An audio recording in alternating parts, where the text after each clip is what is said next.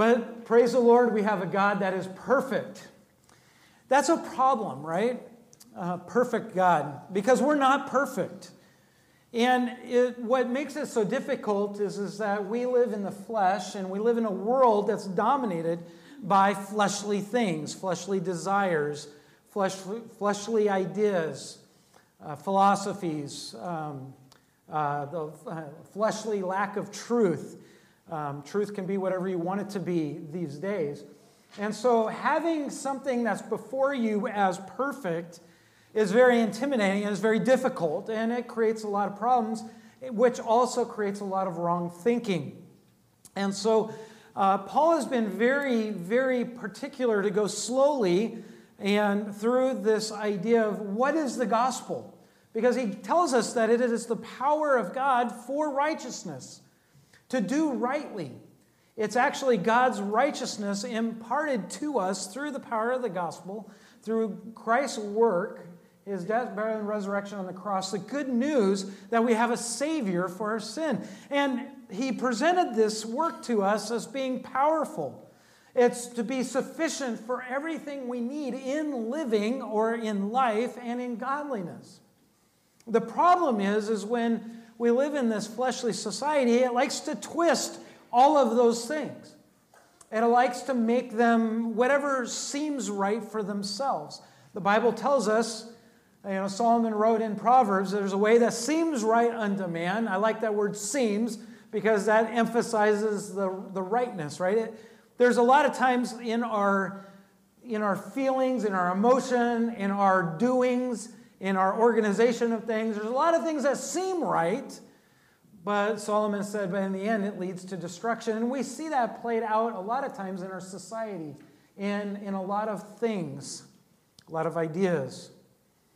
The gospel is right because it's based on God's righteousness, His goodness, His complete good work. It's not just any good work.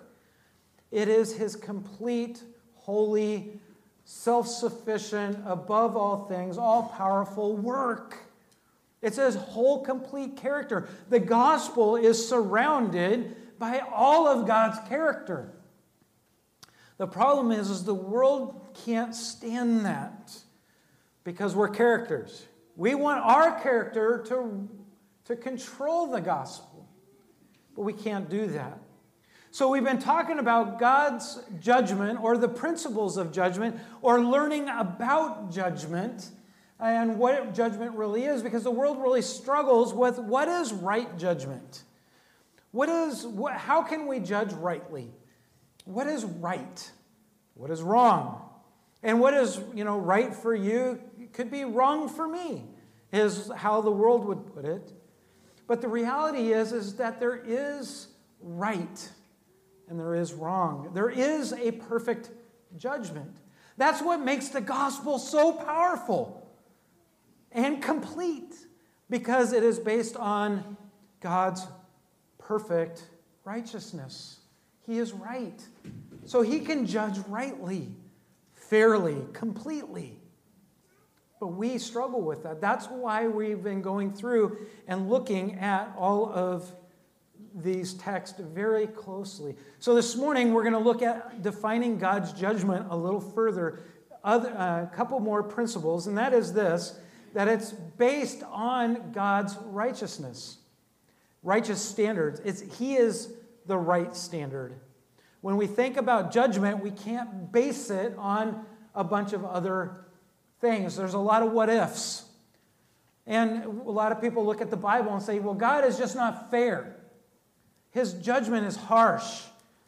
And He is very harsh. His judgment's not loving. It's not caring. And we hear about that a lot. We get a lot of questions. It's like, I want to know more about this judgment because it just doesn't seem right. And that's really the crux of the matter. We judge many times based on feelings or what we think, not on who God is. And so we'll look at that closer this morning. So let's pray and then read our text in Romans chapter 2, we're going to look at verses 11 through 16, but look intently at 13 through 16. Lord, we ask that your word, your character, your truth, who you are, would come out from these words. Lord, that we would view this not as any person or anybody's words that come from our world, but Lord, that we would see this as your right and true and holy word that comes from you. That your character and who you are would dictate these commands and these principles that we are learning. Lord, I pray that you'd open our eyes and our ears. May we hear you and not hear the voices of today. Help us to understand and direct our hearts. In Jesus' name we pray. Amen. Romans chapter 2 and verses 11 and following says, "For there is no partiality with God, for all who have sinned without the law will also perish without the law, and all who have sinned under the law will be judged by the law. For it is not the hearers of the law who are just before God, but the doers of the law will be justified.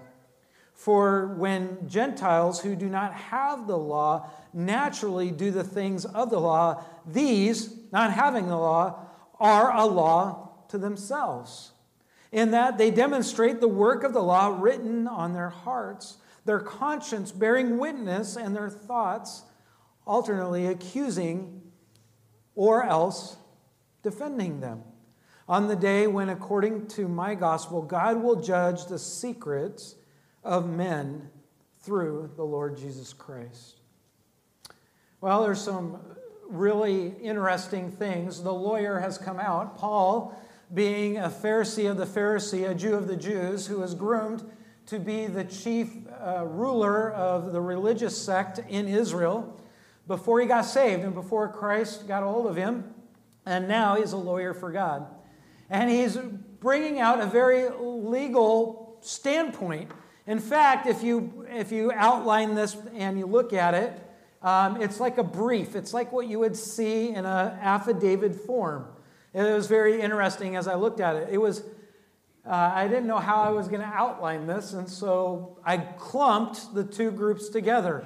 You have the Jews, who believe they were in right standing with God, and then you have the Gentiles, which means the rest of the world.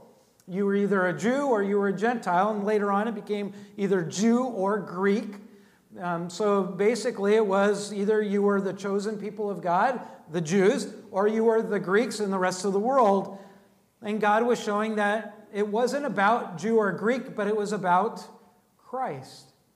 And so he is taking down a lot of these dividing walls, and he's also setting things straight when it comes to judgment, and that God is rightly judging all men according to what is right, according to God's standard, not their desires, not their wishes. And the first thing that we come across is that there is no preferential treatment for having the law. The Jews were very big on this, like, we have the law, we know the law. And because we have the law, we are right with God. And God says, no, there is no partiality, there is no preferential treatment. Just because you have the law doesn't mean that you are saved. Just because you know the law doesn't mean that God's going to just say, okay, you're fine. In fact, take notice of the point in which Paul says, all have sinned. Whether you have the law or you don't have the law, you sin. You sin with the law and you sin. And he's using the context there, all. It should remind us of what he goes on to further say.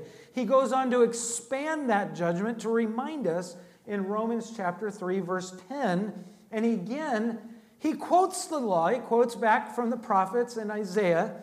And he says in Romans 3, verses 9 through 12, he says, "What then? Are we, Jews, any better off? Should we have preferential treatment?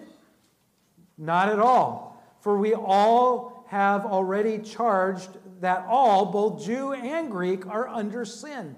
As it is written, none is righteous, no, not one. No one understands, no one seeks for God. All have turned aside. Together, they have all become worthless. No one does good, not even one.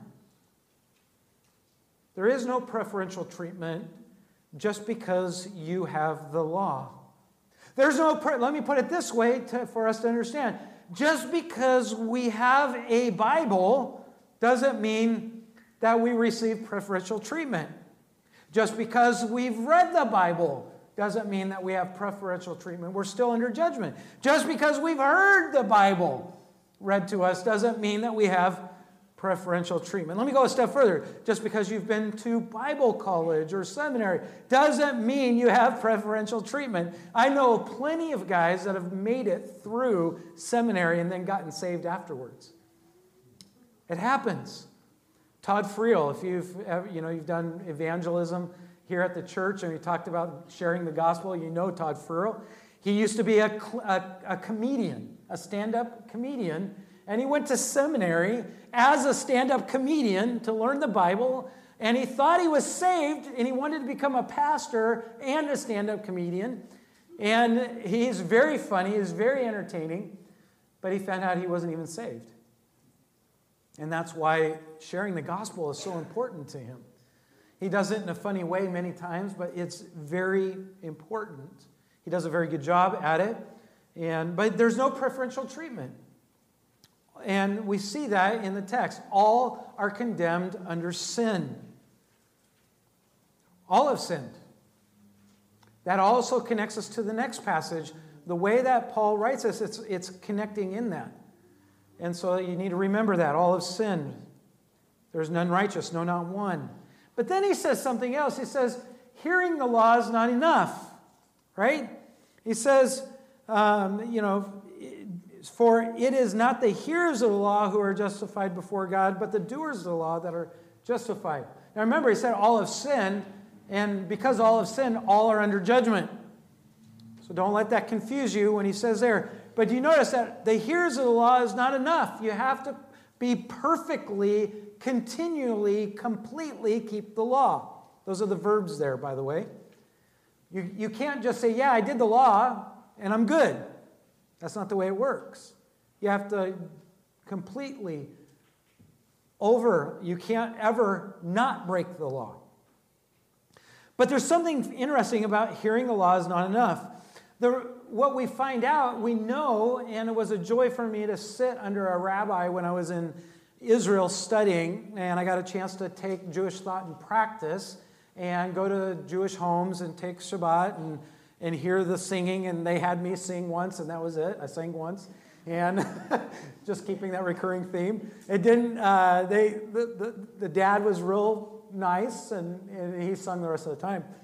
But hearing the law is not enough, and the idea in the Jewish home, the educational process, and in the synagogues and worship, the hearing the law was very important. To have it read aloud. So whether you were at home or in school or in the synagogue worshiping, hearing the law was of major importance. It played an important part of the Jewish life. The rabbis also stressed very strongly the necessity of keeping the law based on what they heard. Which is very interesting as we look at the whole idea of what Paul is talking about and the word usage he's using. The verses here are referring to the Jews who had the law and had heard the law. He's saying it's not enough that you've just heard it.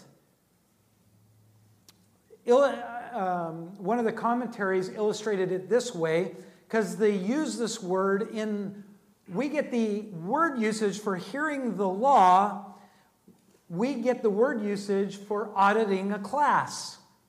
That's very interesting. You know what auditing a class is, right? I thought auditing a class was a great idea when I was in Bible college and seminary. Well, Bible college, until I learned what auditing a class really was. But the idea is like you go in and you go to class, you hear everything that's being taught in the class, but you don't have to do any of the work. You don't have to turn in anything. You're not graded. And you're like, that's great. I'd love to just go in and hear all the information and not have to do any work and not have to have a grade. That'd be great. I like that college. The problem is it doesn't get accounted to anything for a degree. You can go and hear as many classes you want, but you're never going to pass anything. You're never going to have anything accounted to your credit towards graduation. I didn't like that part. I wanted to graduate. I didn't want to pay for a class, right? Go on paying for a class to never get credit for the class. That's what Paul is telling them. You can't just audit the law. They wanted benefit for hearing the law, but not actually fulfilling the law. They wanted it to be credited to their account. I've passed the law class, therefore I am right with God. God doesn't judge that way. It's based on his complete righteousness. You can't audit life with God. That's his point. They were professional auditors or professional hearers, the Jews were. But they should have had their heart proficient in being fulfilled by the law, or proficient in the law. James writes about this. He's writing to Jewish believers in Jerusalem in James chapter 1, verse 22. He says this, but prove yourself doers of the word and not merely hearers who delude themselves. It's interesting, that word prove it was a command. He says, but prove yourself to be doers of the word and not merely hearers. Don't be like you were with the law, where you just merely hear but be proved that you have God's word written on your heart. The idea for proving is to make it your lifestyle and make it the habit of your life. He said, if you're truly saved, you're going to make God's word a habit of your life. That's the idea here when he says, be doers of the law. Only the ones that really fulfill the law will be justified or be counted as right in God's eyes. That's what it means to be justified. Paul is not saying that the people were saved by law keeping. He is laying down the principle from the standpoint of the law. Where the law is concerned, deeds and deeds only matter. Galatians 3 tells us about this. We've heard a lot in Galatians from Lyle, Pastor Lyle, over the last year. He's going to go back into Galatians. I have an assignment for him in Galatians again, and he's working on that for future. In Galatians 5, he's going to move along through the book. But Galatians chapter 3, we see that it says, for all, in verse 10, all who rely on works of the law are under the curse. You're going to be accredited death. For it is written, cursed by everyone who does not abide or remain fully by all things written that are in the book of the law and do them. Now it is evident that no one is justified before God by the law, for the righteous shall live by faith. But the law is not of faith. The law is not faith. Rather, the one who does them shall live by them. Christ redeemed us from the curse of the law by becoming a curse for us. Christ is the fulfillment of the law. He fulfilled the law. Remember, it said that it had to be a perfect doer of the law in order to be justified. That is what Christ did when he died on the cross for our sin. He became that perfect propitiation, that stand-in, to receive God's wrath because he lived a perfect life. Which brings us to, what about those that don't hear the law or that know anything about the law? Right? Because we hear that a lot. Well, it's not fair for those that never get the Bible or hear about the gospel. And we see here Paul telling us that there is no special consideration for not having the law.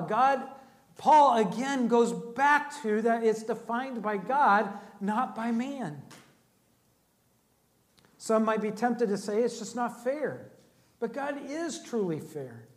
because he's above all things. What about the people who have never been exposed to the Word of God? Will they still be held accountable? The answer is yes, they will. Because they're not accountable by some magic receiving of words they're held accountable by their actions. God knows that, by the way. God's commanded us to go into all the world, to take the gospel, the good news. It's not our job to know who's saved, it's just to go into all the world and continue to share the good news. It's not our job to save everybody, it's our job to tell everybody. Right? God knows what he's doing. God is in control of all things. By the way, when you think about it, the Jews cloistered together, they began to worship in Israel, and Christ came, and in this land between Europe and Asia and the whole known world, right, except for us, little corner backwater Americas, but, God knew what he was doing. And when he saved Paul, and Paul got saved, before that, what did Paul do? He was Saul, and he dispersed all the Jews that got saved. All the Christians that came to the Lord, that stayed in Jerusalem, all 5, 6, 7,000, began to be persecuted by Saul, and Saul was even putting them to death for believing in Christ. That persecution sent a bunch of Christians scattered into the world. Then Paul, after his conversion, after he got saved, God sent him into that world, other apostles into that world, to build the church of all those that got sent. What's even more amazing is that Paul came to Rome and was persecuted. And Rome, the center hub, he began to preach and teach. And we have Romans, the letter that Paul wrote to them. And the church became strong with the gospel. And Rome became the capital of the known world. And they built roads to all the other parts of the world. In fact, we know that parts of that time that they were sailing, it wasn't Columbus, but they were sailing all parts around the world. Right? And the Roman culture spread, and so did the gospel. The persecution came, the gospel went. God has been purposely driving, even through hard things, even through persecution, sending the gospel so that people would know. So there is no special consideration because God is in control. He knows. It's not that he doesn't know and that people will never know. It's that God knows. But here's something interesting. His first point is this. We instinctively do the things of the law. He says, for people who don't know the law, you sure know what's right or wrong. I don't know about you. I don't like it when people steal, right? Don't steal. Almost every culture known to man has a don't steal clause, right?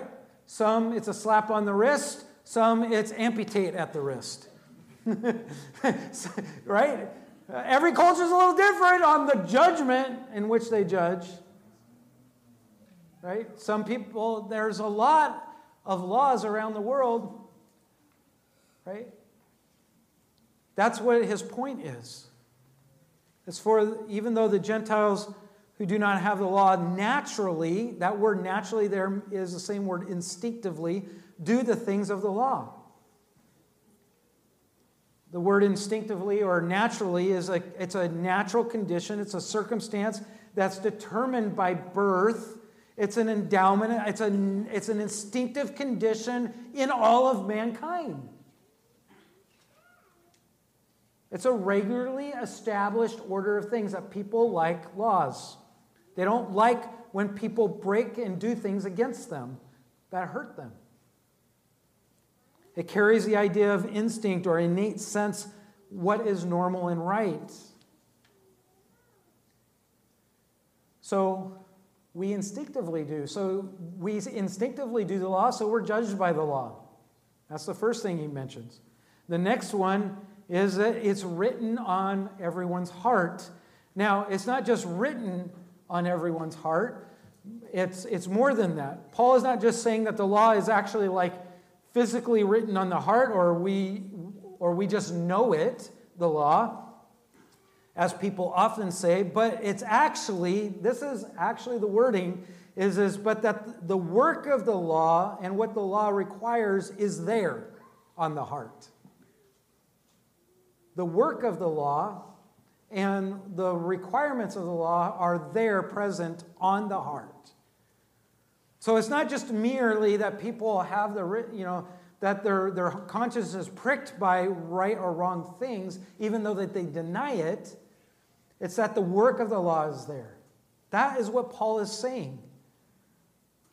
In fact, Romans 1:18 and through 20, listen, it says in chapter 1, we've already been there. It says, "For the wrath of God is revealed from heaven against all ungodliness and all unrighteousness of men, who by their unrighteousness suppress the truth." So they naturally try to suppress the truth because it's there. The work of the law is already present in their life. For what can be known about God is plain to them because God has shown it to them. For his invisible attributes, namely his eternal power and divine nature, has been clearly perceived ever since the creation of the world in the things which have been made, so they are without excuse. Why is there no special consideration for those that don't have the law? Because the work of the law is there, present in our heart. It's natural. It's instinctive. It's also, our conscience condemns us. By the way, all three of these things is often why people turn to Christ. Because they're instinctively, the law is there. They actually want what's good for them. It's the work of the law is naturally in their heart.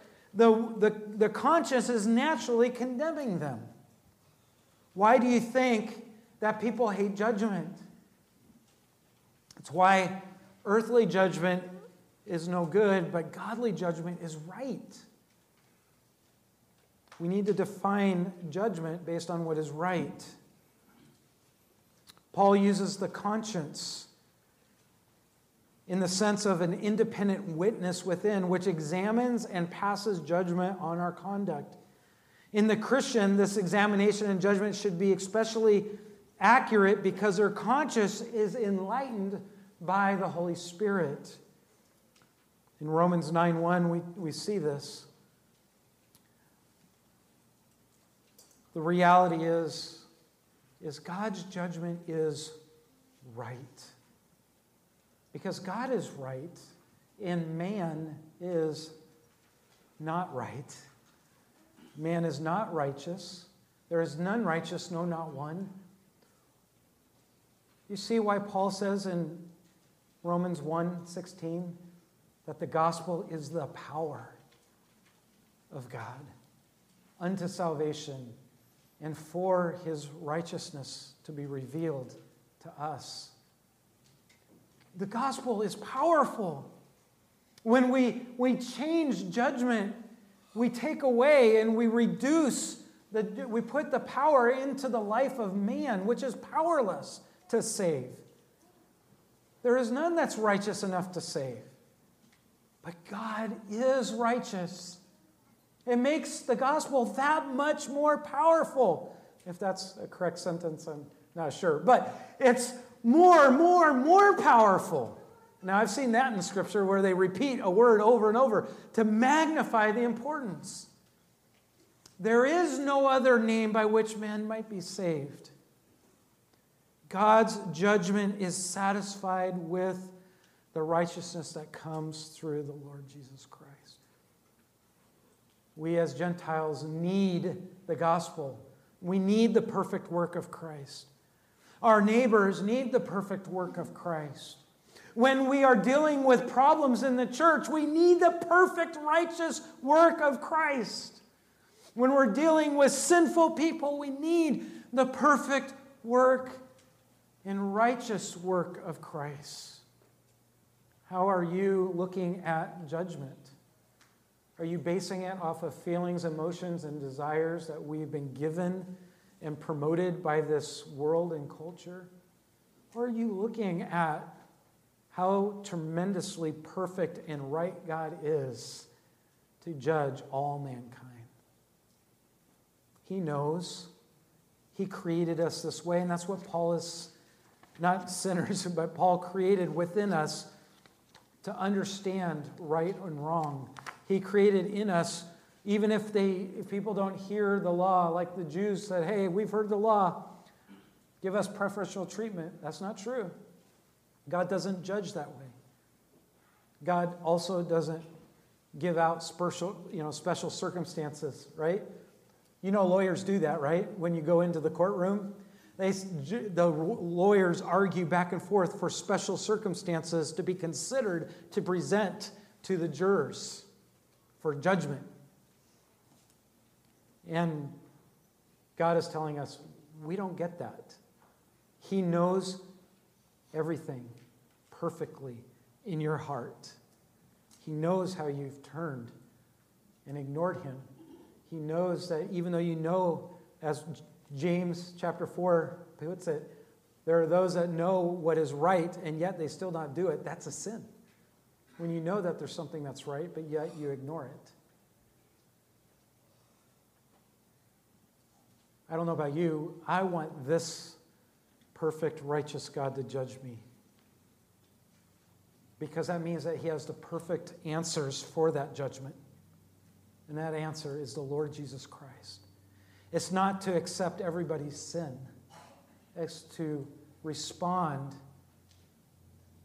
before a holy God with the right answer. I'm putting my faith and trust in Christ.